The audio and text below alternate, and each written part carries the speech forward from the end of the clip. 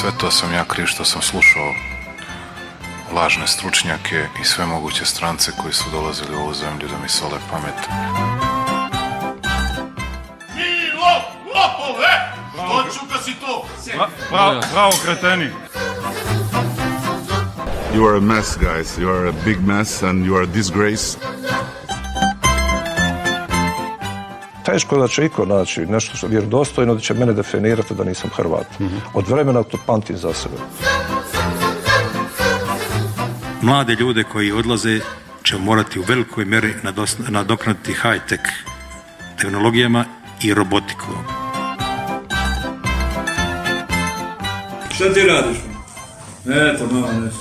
Jesi ti mene učio da kad pjevaš zlo ne misliš? Nemaš vremena mi zlo. Protests will not stop until we achieve our main demand.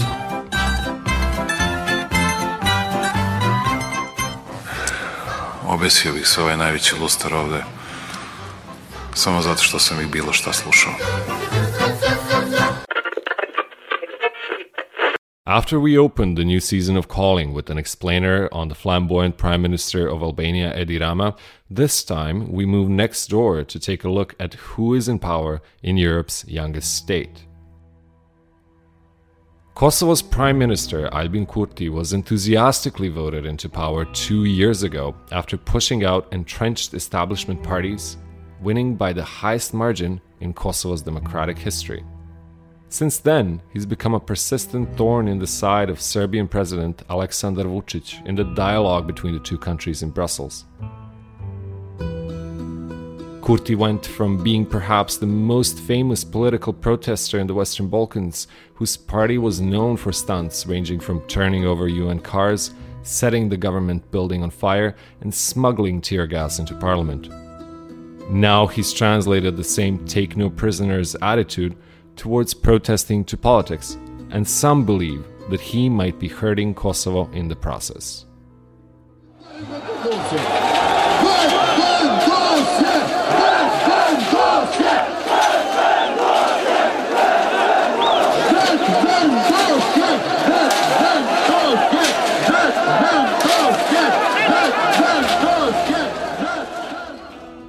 We speak to Una Hajdari about the enigmatic leader of Kosovo, especially as Pristina and Belgrade are rumored to be close to signing a final agreement to solve the ongoing issues between the two.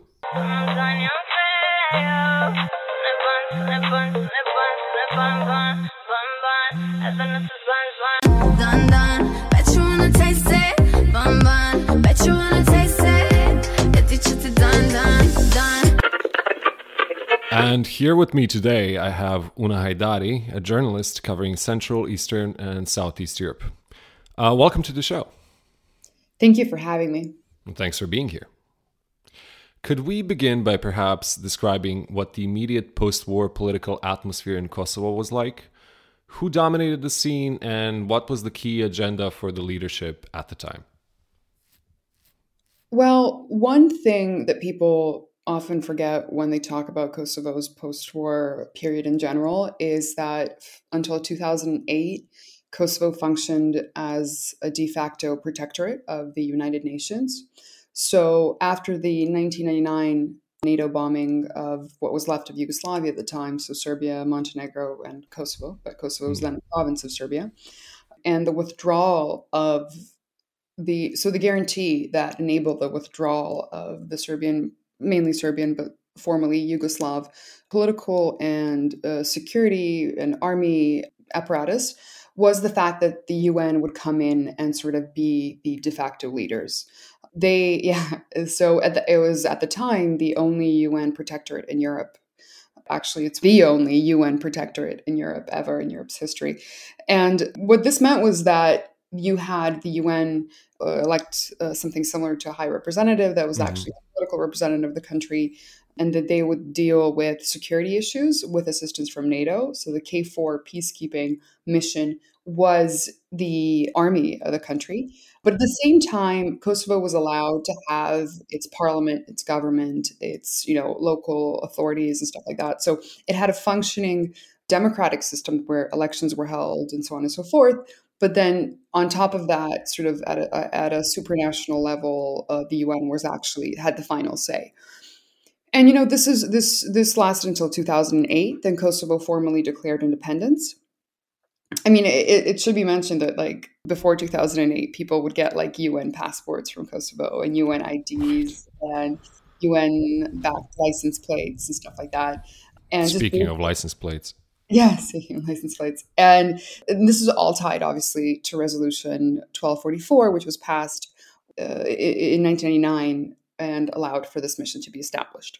Anyway, in 2008, Kosovo declared independence. And then for a couple of years, it also had a monitoring mission, which obviously was a scaled-down version of the UN mission up until that point.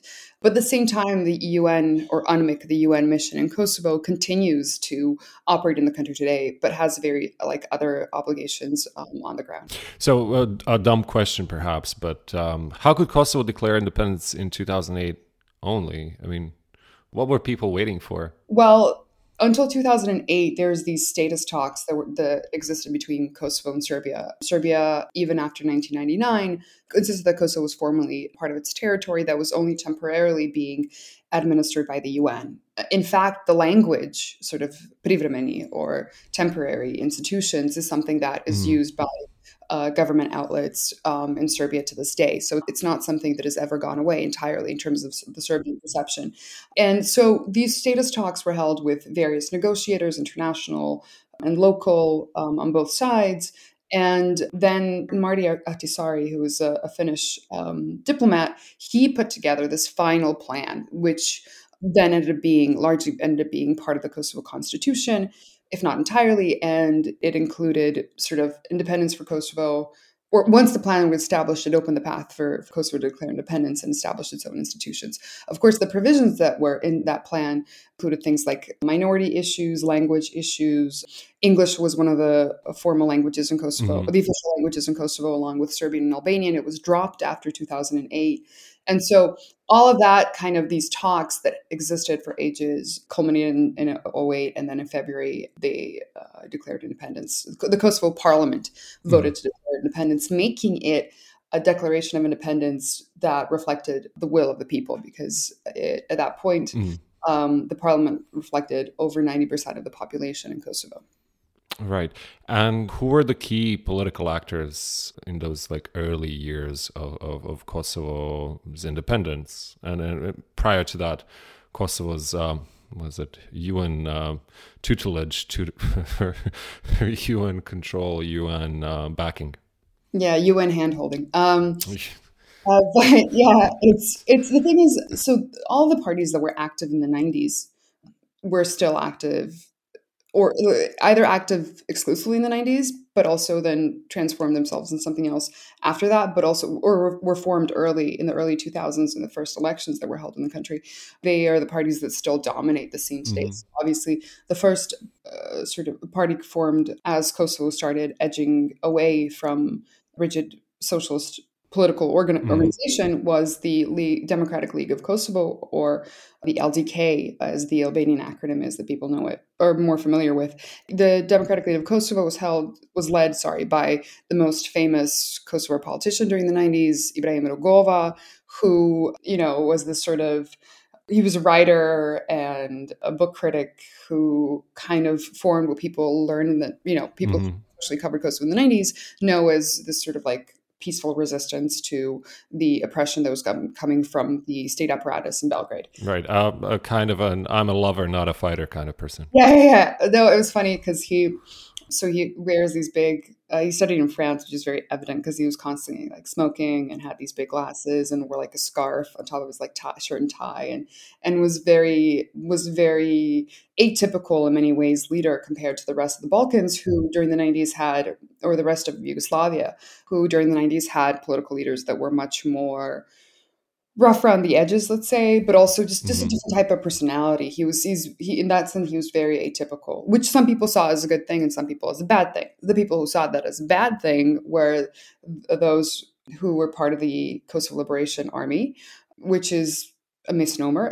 They were a guerrilla force, a decentralized in many parts of the country guerrilla force that started out by resisting sort of police oppression and police sort of mistreatment especially in smaller communities in Kosovo. Because one of the big problems was besides sort of the high level political oppression and so on and so forth, most people in Kosovo, Albanians in Kosovo, faced a lot of daily sort of harassment from the police forces or the Serbian police forces or the largely Serbian police forces. And the KLA organized itself in a way initially to try to sort of just like, have families or neighborhoods sort of protect each other from having to pay out bribes or have their, houses raided and that kind of stuff. And then it grew into sort of a national, in other ways, international movement. When I say international, very much based in Kosovo, but it was financed a lot by the diaspora, the Kosovo Albanian diaspora and stuff like that. So it then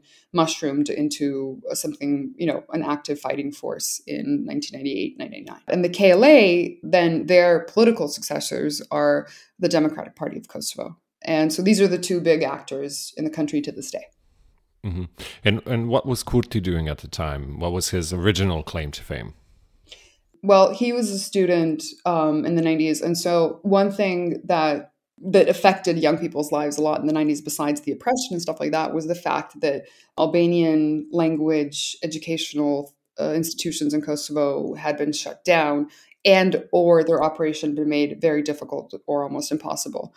Things like textbooks being imposed that were changing in Serbia in the 90s, which spoke of Kosovo in ways that people didn't accept and that kind of stuff. And so the entire educational system shifted into exile. I mean, by exile, they were in the country, but it was organized illegally. They existed in basements, in houses that people would, like diaspora houses that people weren't living in, that, would serve as classrooms with barely any desks and one sort of chalkboard where people would teachers would do this and people wanted to share books and stuff like that. And so Kurti was a student right at that time.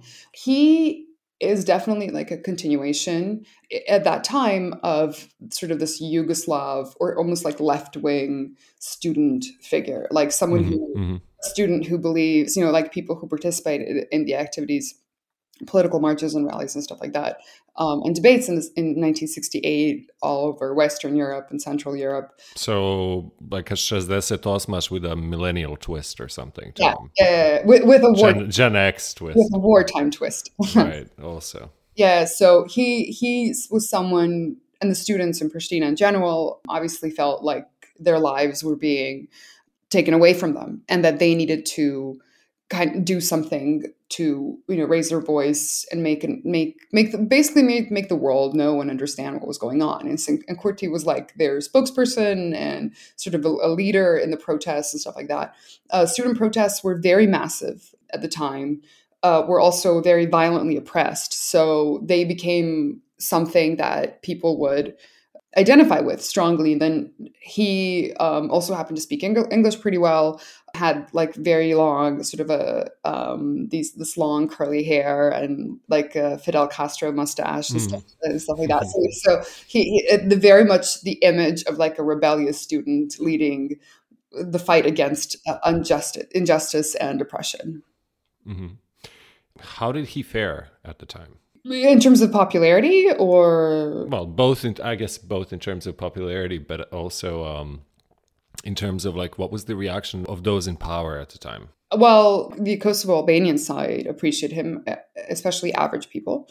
I know a lot of journalists, whether they were based in Belgrade or in other surrounding countries, often recall having young female journalists recall having crushes on him because he was very charming and sort of this figurehead. But he did not fare very well when it came to police oppression. So higher level political figures former Prime Minister Hashim Thaçi, who was part of the KLA, or Rugova, who we mentioned earlier, because they were too high up to be directly targeted by the Serbian/Yugoslav government. Because then if you target someone who's as big of a deal as Rugova, then, it would kind of defeat the point of Milosevic, a former Serbian strongman and president, Slobodan Milosevic, claiming that, actually Albanians aren't being oppressed. But a student, like especially one that's constantly, appearing in these protests, is less of a liability. And so he ended up in jail for 2 years, I believe. And one thing that started happening in the late 80s and continued throughout the 90s is a lot of Kosovo Albanian intellectuals ended up in various Serbian prisons. I mean, Serbian as in on the territory of Serbia, or Serbian-controlled prisons in Kosovo, as a way to silence the opposition, especially the opposition that wasn't very famous, And so people who were much older than him, like journalists and stuff, and former workers of the League of Socialists of Kosovo, so people who were, not nationalists necessarily, they were part of the Yugoslav system until '89. They, even though all of them claimed they were treated not that well, which is not surprising considering the climate at the time. But they all unanimously say that Kurti was treated a lot worse. Like he was actually physically beaten regularly and suffered all kinds of forms of psychological and physical torture. So that's where he ended up until he was pardoned, quote unquote, by the Serbian government after the NATO bombing and everything, and was able to come back to Kosovo. Yeah, so that's when his real political career kind of starts. Yeah, I was just about to ask, how did he make the switch from being an activist to being a politician? When did that happen? So that actually took a longer time, in the sense that, in, I believe, 2004 or 5, Vetëvendosje, perhaps 5 is more precise, but the Vetëvendosje, or the self-determination movement, was formed. This is, again, a continuation of Kurti's beliefs from the 90s. This idealist student vision that nations, in many ways, socialist perception that nations should not be oppressed, that they should be ones who are in control of their identity, political and otherwise, and that they should be the ones forming and shaping their future, whether through a state or other para-state institutions. And so this is something that he believed and continues to believe, I think. Last time I spoke to him, he did believe very strongly. And so he formed this activist movement, which is literally called Levizia Vetëvendosje, or the self-determination movement. Even the party today, now that they're like the governing party of the country, is called Levizia Vetëvendosje. They insist it's always going to be a movement and not a party. And that was formed in 2005. And that, again, got a lot of attention internationally. I remember I was starting out as a journalist at the time, and everyone was surprised at how could these ungrateful Kosovo Albanians protest against the UN mission in Kosovo and the international protectorate and stuff like that, when they should be grateful this is happening. They would do stunts during the UN mission, there are these big sort of vans or jeeps, UN jeeps that obviously look the same everywhere, all over the capital and the country and stuff like that. And so they would go and overnight or sometimes during the day, just to attract more attention, topple them and stuff like that, and just make it unable for them to. It was kind of public disturbance kind of protesting where it never went as far as the protests they organized never went as far as injuring someone. In one of their protests, 2 protesters died, but that was because of the reaction of the international peacekeepers, but that's another story.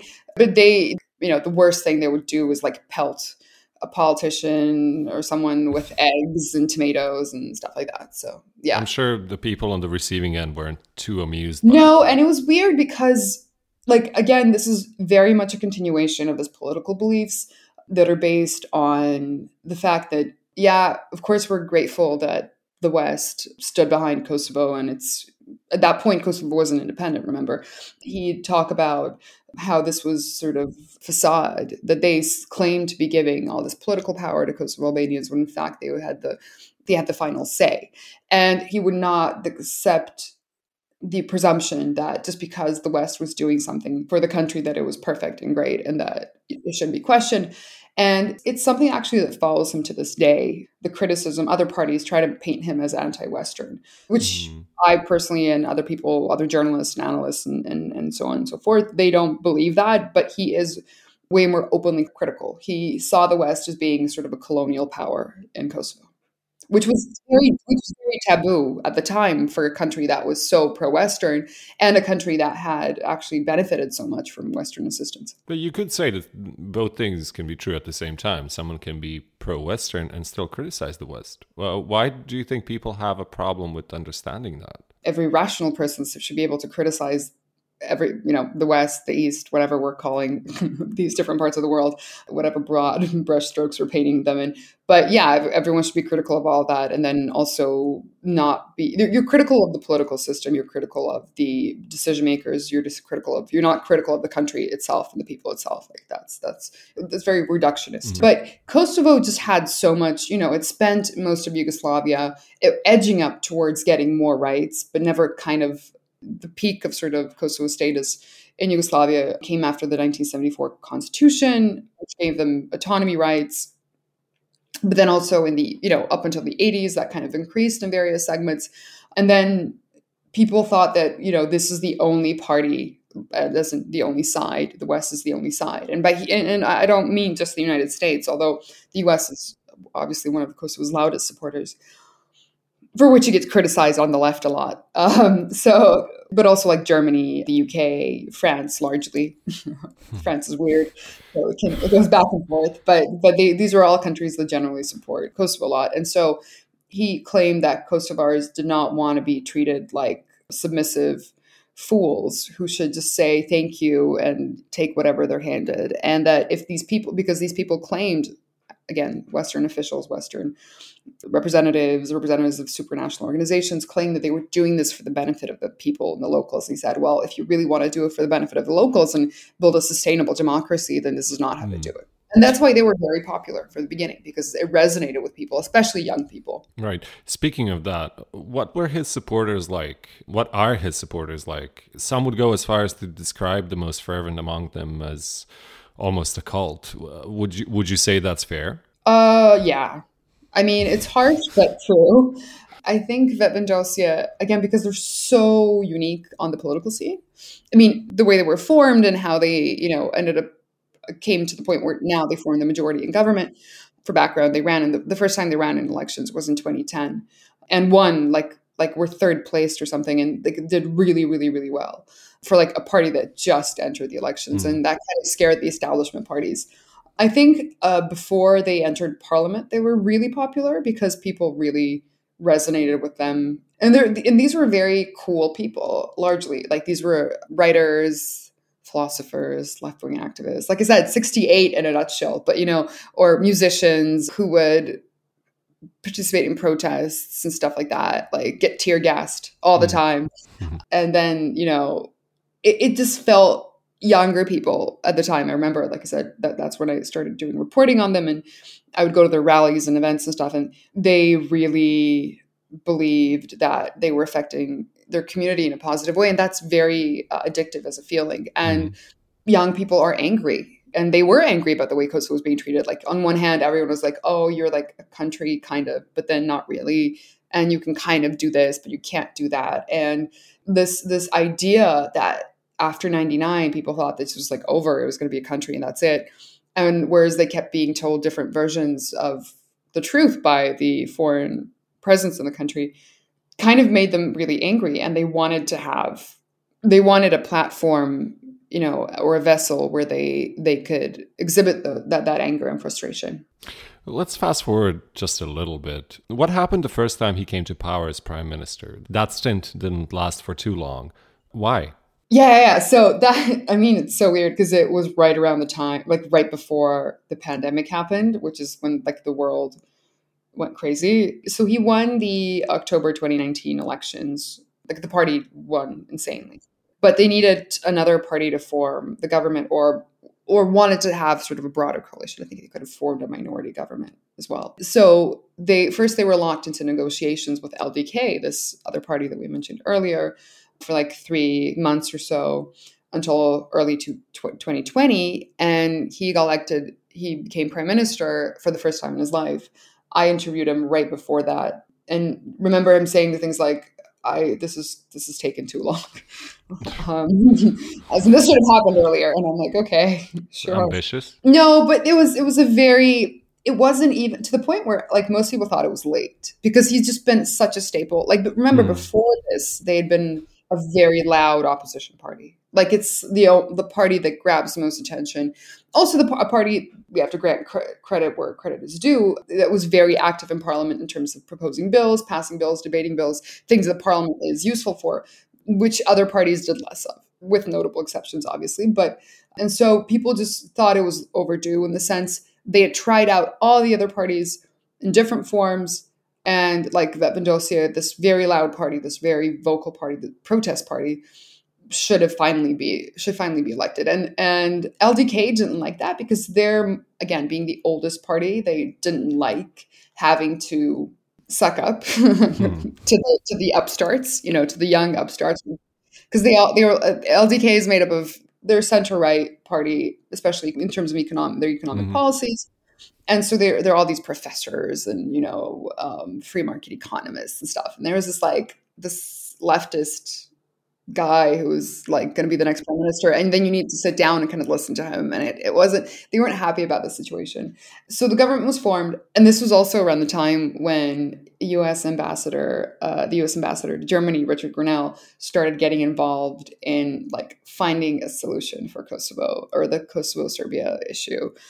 Insiders from the beginning, like I know I had that in like a story pitch or something going back to like February, but like insiders were like Trump, because Donald Trump was president at the time, only wants this so that he can be this big peacemaker and get a Nobel Prize because, Nobel Peace Prize because Obama has a Nobel Peace Prize. And, and so these people Grenell was not interested in actually trying to get a solid solution for the problem, obviously, because he flipped sides. Initially, he was very supportive of Kurti. When he realized that Kurti was not as pliable as most politicians, which was like a dumb gamble on their side. Like the guy finally becomes prime minister after criticizing the establishment for years and criticizing, again, international Western meddling for years. And you expect him to like bend over backwards for your deal so that Trump can look good. Of course not. Yeah. But to not get into too many details, he basically sort of fomented a coup or a vote of no confidence, as it's known in parliamentary terms, in the Kosovo parliament, which was launched by Kurti's coalition partners, the LDK. And so he was ousted. And this was so bad because, I mean, first of all, the government took ages to get formed because of these negotiations that I mentioned earlier. But then also you had you lost a government right when the pandemic was starting, when everyone was like in panic and you needed people, the government that could do things and like launch lockdown, amp up health facilities and stuff like that. So it was crushing for a lot of people. But what it did was it made people so angry. People, they were so angry. While like Italians were banging their pots and pans in a sign of solidarity to the doctors and health workers, rightfully so, Kosovars did it as a sign of protest because they couldn't actually get out of their apartments to protest against what was happening in parliament, And so they did that to sort of be like this, we don't like this. And the support then became so massive that in the next elections, Kurti won overwhelmingly. Like he didn't need a coalition partner anymore. Right. I was just about to ask, what opened the door for his second shot at the hot seat, in your opinion? Oh, God. LDK as a party fell apart largely. None of the leadership that was there at the time really did that well. Also, there was Trump did actually manage to force Serbia, negotiate an agreement between Serbia and Kosovo, the Washington Agreement, which they signed in late 2020. And that plus the fact that the special court or specialized chambers for war crimes Kosovo was launched and the president had to resign, kind of caused a constitutional crisis and government fell apart and new elections were called. Going back to Kurti, did his policies change since the early days of his activism? Oh, yeah. I mean, I'd say yes, because, and honestly, they should probably, most people would say they should change even more because he's, prime minister now. He can't be the protester anymore. if that's the kind of political system you want. Yeah, I mean, who is he going to protest against? Like himself? They tried that briefly. It was really funny. There was a protest against the Ministry of Justice, and the Minister of Justice was also a very vocal Vetmandossia person, went to the protests, and everyone was like, "You guys." They claim because it was a policy that was kind of inherited from previous administrations, and that's what they were protesting. Or See, I was joking. I didn't even know. Okay. He would probably. I think he's itching to throw some tear gas in Parliament. I honestly don't know how he's been so largely well behaved so far. It's very weird.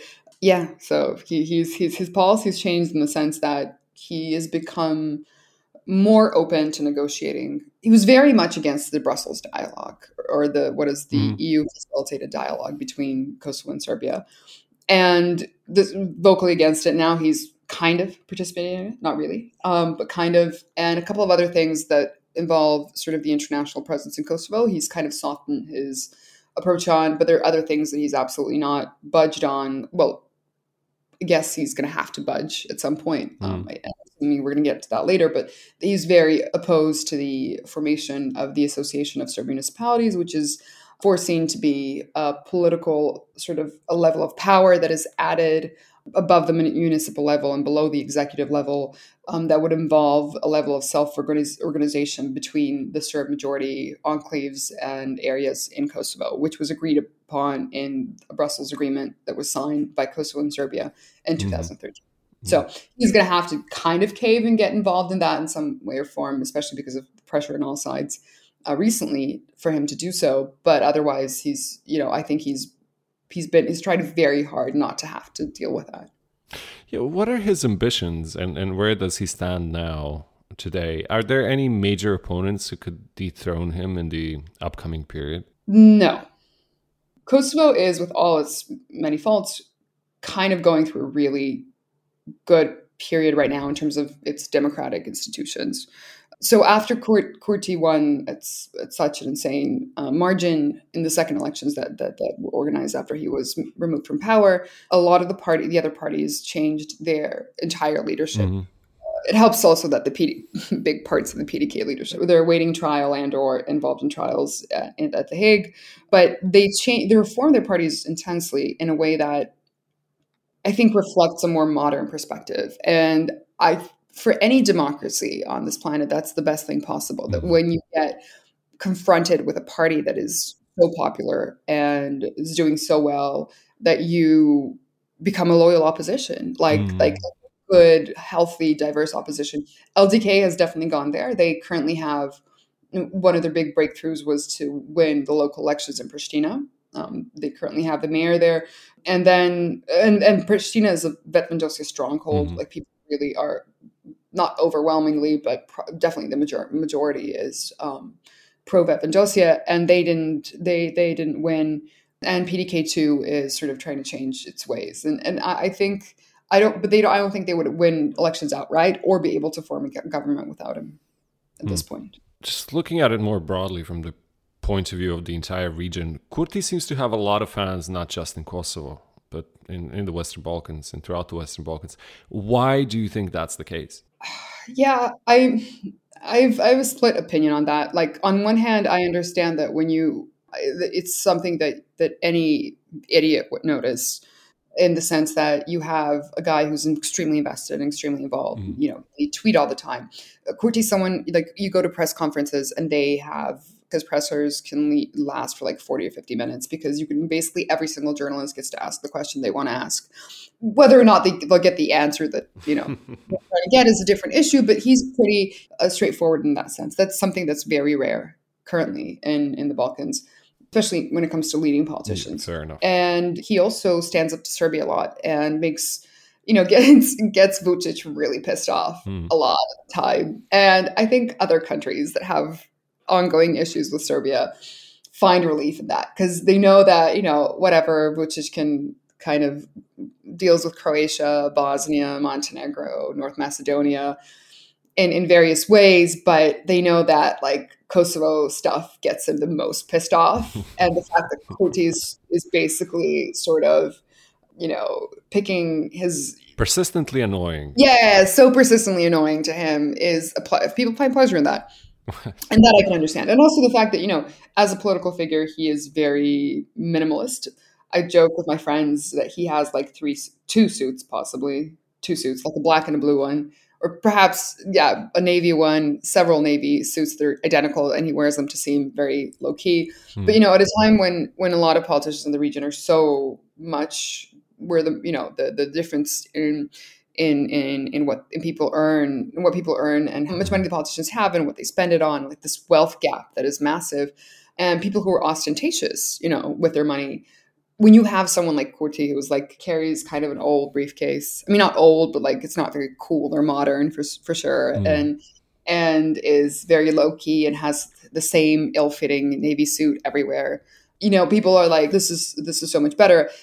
It might just be that the bar is set very low. On the flip side, I think that a lot of people are unaware of the fact that Kurti has made and will, I expect, continue to make.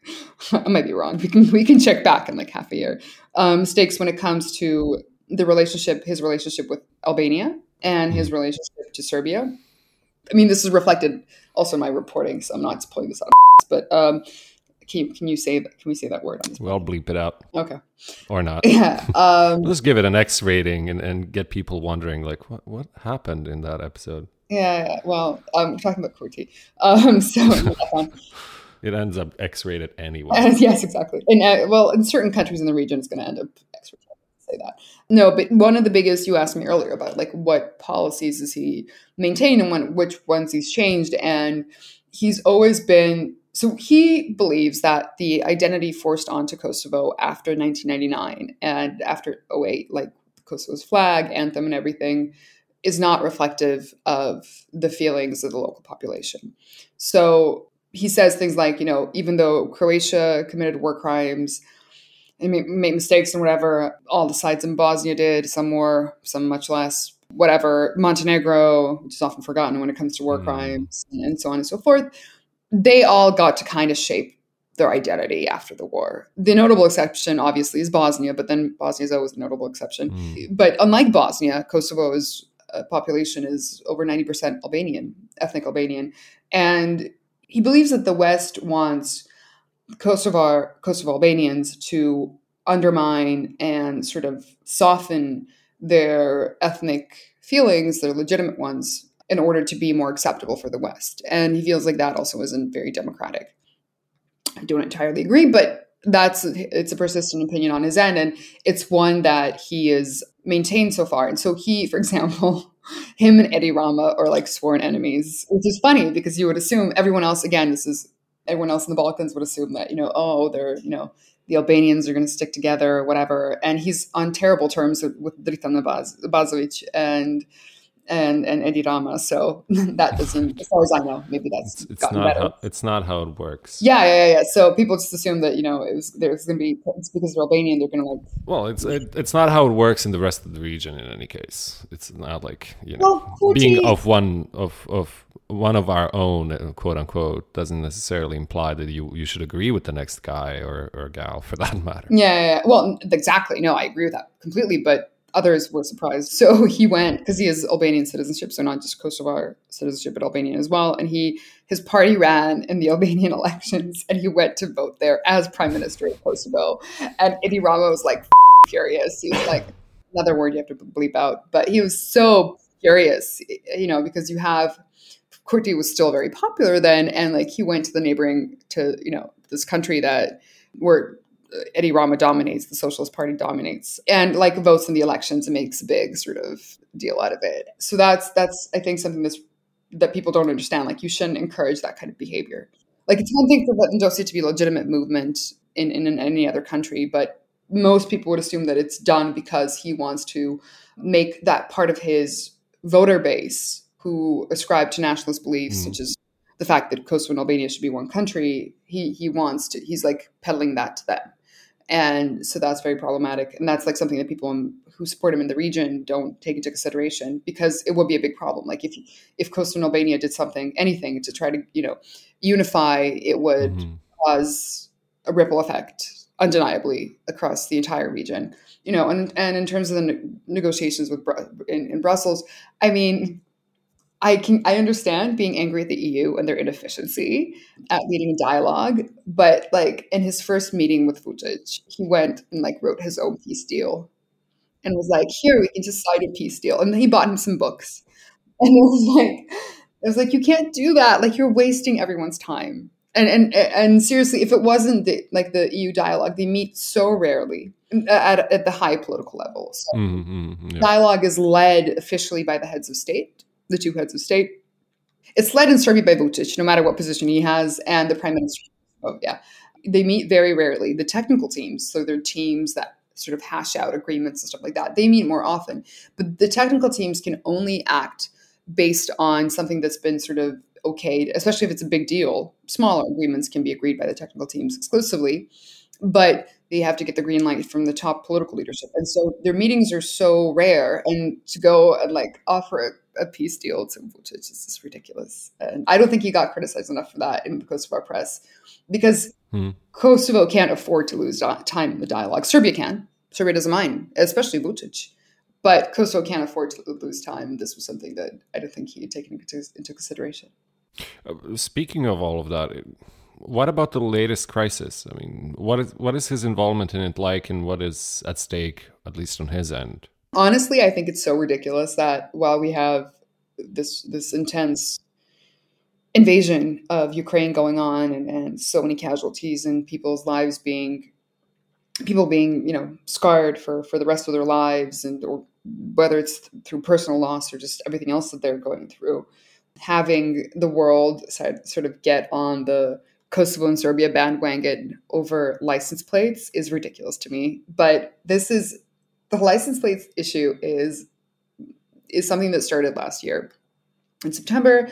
Kurti, again, in line with his big self-determination agenda, insists and claims that he is, as the prime minister of Kosovo, he has an obligation to defend the country's constitution, and the constitution means that his government, that they control all of Kosovo's territory, which means that they can administer fines and so on and so forth.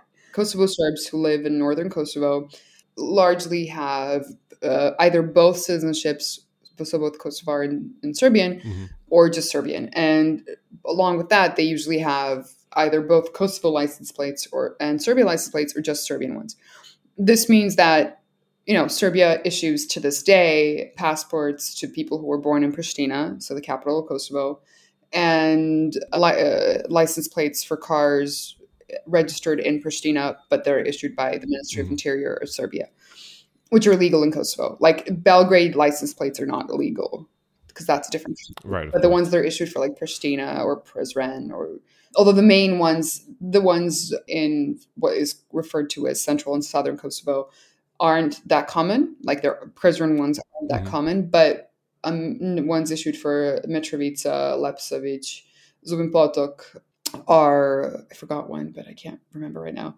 One of the four that Kim mentioned all the time. I'm going to get like hate mail. It's going to be terrible. Probably from people who live in that place. Yeah. How could you forget? I don't know. It's like I had to go back, like go really back, talk about Kurti and Kosovo's first like political parties. This is fair enough. So far, so many names to remember. Anyway, but these all jokes aside, these license plates are illegal in Kosovo, and so he, wanted to issue fines for people who kept driving those cars and stuff like that. And it's such a minor issue, but it seems like such a minor issue. I mean, it is, on one hand, you understand because, okay, they're illegal in Kosovo according to the Kosovo constitution, and the rule of law is something that the prime minister should be applauded for defending. But on the other hand, it's a little ridiculous, as knowing the very specific political situation that Kosovo is in terms of its relationship to Serbia and in terms of its involvement in the dialogue and everything. It's ridiculous to assume that you can just pretend to be blind to all of this and harp on the rule of law kind of rhetoric and assume that that's not going to cause backlash. And so September was last year, to October last year was when it first started. And then in July, it sort of really culminated into like barricades being formed in the north And then I got calls from every single editor of every single outlet I've worked with and or wanted to work with, asking me whether a new front in Ukraine war was opening along Kosovo and Serbia. It's never hurt more in my entire life for me to be like, no, because I could have been like, oh yes, and I'm the best expert. Please call me. So Maybe. No, but I had to be the responsible journalist. No, of course. Not everyone on Twitter was responsible, which is very frustrating. But this is how the issue developed, and then so Kurti is someone who does not like criticism, which if he's listening to this, he's going to be like, oh no, I thought we could talk. I mean, he knows I'm a journalist and have criticized him a lot in the past. I don't know him very well, but I do know him, privately, but I do know him as a politician who's been a constant on the scene, just like I do all the, politicians in the region that I talk to. But he's someone who does not react to criticism well, and as someone who would like see this as like an unfair, and his fans too. These cult-like people that you mentioned earlier that are going to send me a lot of hate mail, not fan mail. Hey, as long as they don't send you like a horse's head to your bed or something. He might have fans in Italy. I don't know if people still do that in Sicily. Sicilian Albanians being like, you put this as our leader. Is that really an Italian thing or an Italian American thing? I don't know. Please don't encourage people to send me horse's heads because someone will. It's a different podcast. Okay.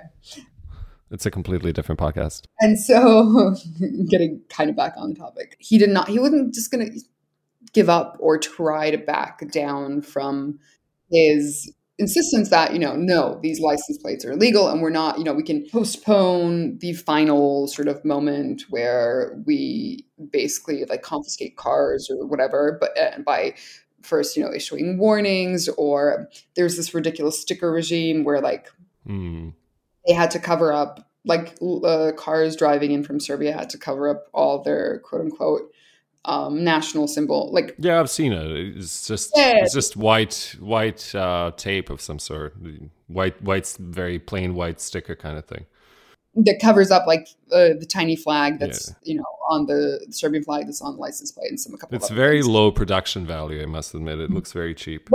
Well, but everyone has to do it on the border right when they're crossing. It's so terrible. Like that border has been the things that border has seen. I mean, I hate getting through it because there's always something going on. And so now people who are driving in have to like stop, get out of their cars right out. They get the stickers. No, the sticker regime isn't valid yet anymore, I think. Because this changes from day to day. I did see some stickered cars today, but I don't know if that was from before.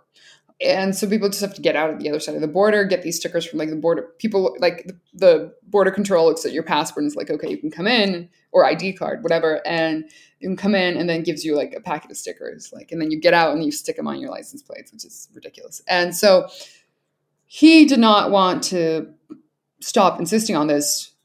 So then it got to a point where, Brussels, because it was constantly people were fearing that it would be like a new flashpoint in the region.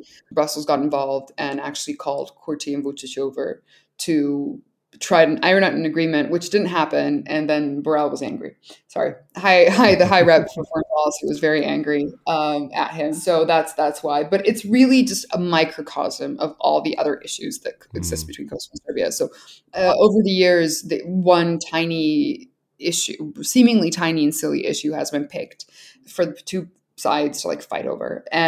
But it's really just a reflection of the fact that Kosovo wants Serbia to stop preventing it from joining international organizations like the UN, and wants it to, go ahead with its EU integration process, whereas Serbia does not want to recognize Kosovo, but still wants to go through with its EU integration process. So, all right, we have enough time for just one last question, and let's make it quick.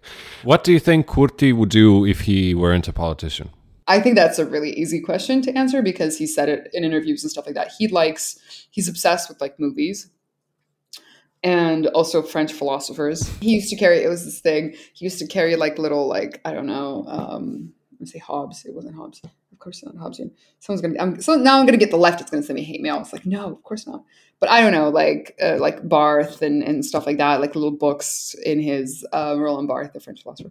Like he carried their books in his briefcase and just make sure they peeked out a little bit so people would see it. So I think he likes movies and film criticism, and it's something that he would be in the profile I did of him. He said that in the 90s that kind of opened his perspective towards the world, the activist world, because he was an engineering student who then got drawn into the whole political stuff thing. And so he would likely be like a film critic or a book critic or like a left-wing philosopher or something.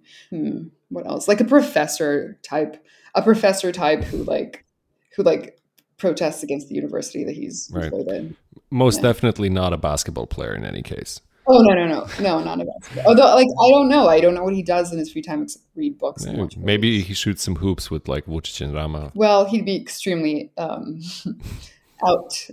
Yeah. This is why this episode's getting an X rating. He'd be really bad at it because they're both so tall, and he's not. Yeah, taller than average. Is Kurti taller than Dritan Abazovic? I've seen both in person, but not at the same time. I wonder why. I think we covered that earlier in the show. Yeah. So he'd be a professor or a writer or journalist. Could probably be a journalist. I don't think he'd do the whole talk to both sides so he could be objective thing. No. Everyone is bad. No. So maybe he'd be an op-ed writer. He would definitely be an op-ed writer. Okay. Yeah. Oh yeah. Columns. Oh, like old school like debates. Columnist. And polemics. He'd participate in polemics. Like that would totally be his thing. That is awful. Okay. Una, thank you so much for being a guest on the show. I really appreciate that you had the time for calling, and thank you for a great explanation of Albin Kurti and who he is and what he's done, where he came from and where he's headed. It was a massive pleasure and also really fun. So yeah, thank you for having me.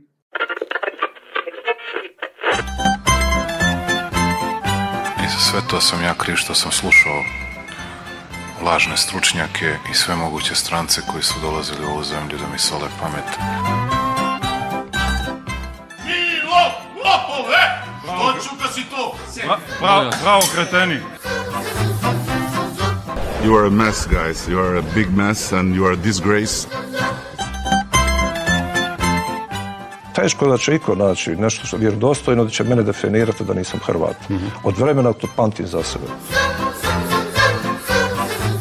Mlade ljude koji odlaze će morati u velikoj mjeri nadoknaditi high-tech tehnologijama i robotikom.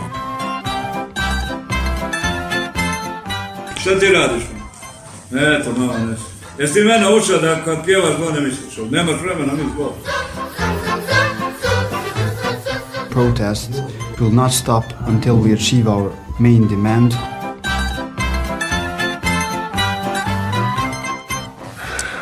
Obesio bih se ovaj najveći luster ovde samo zato što sam ih bilo šta slušao.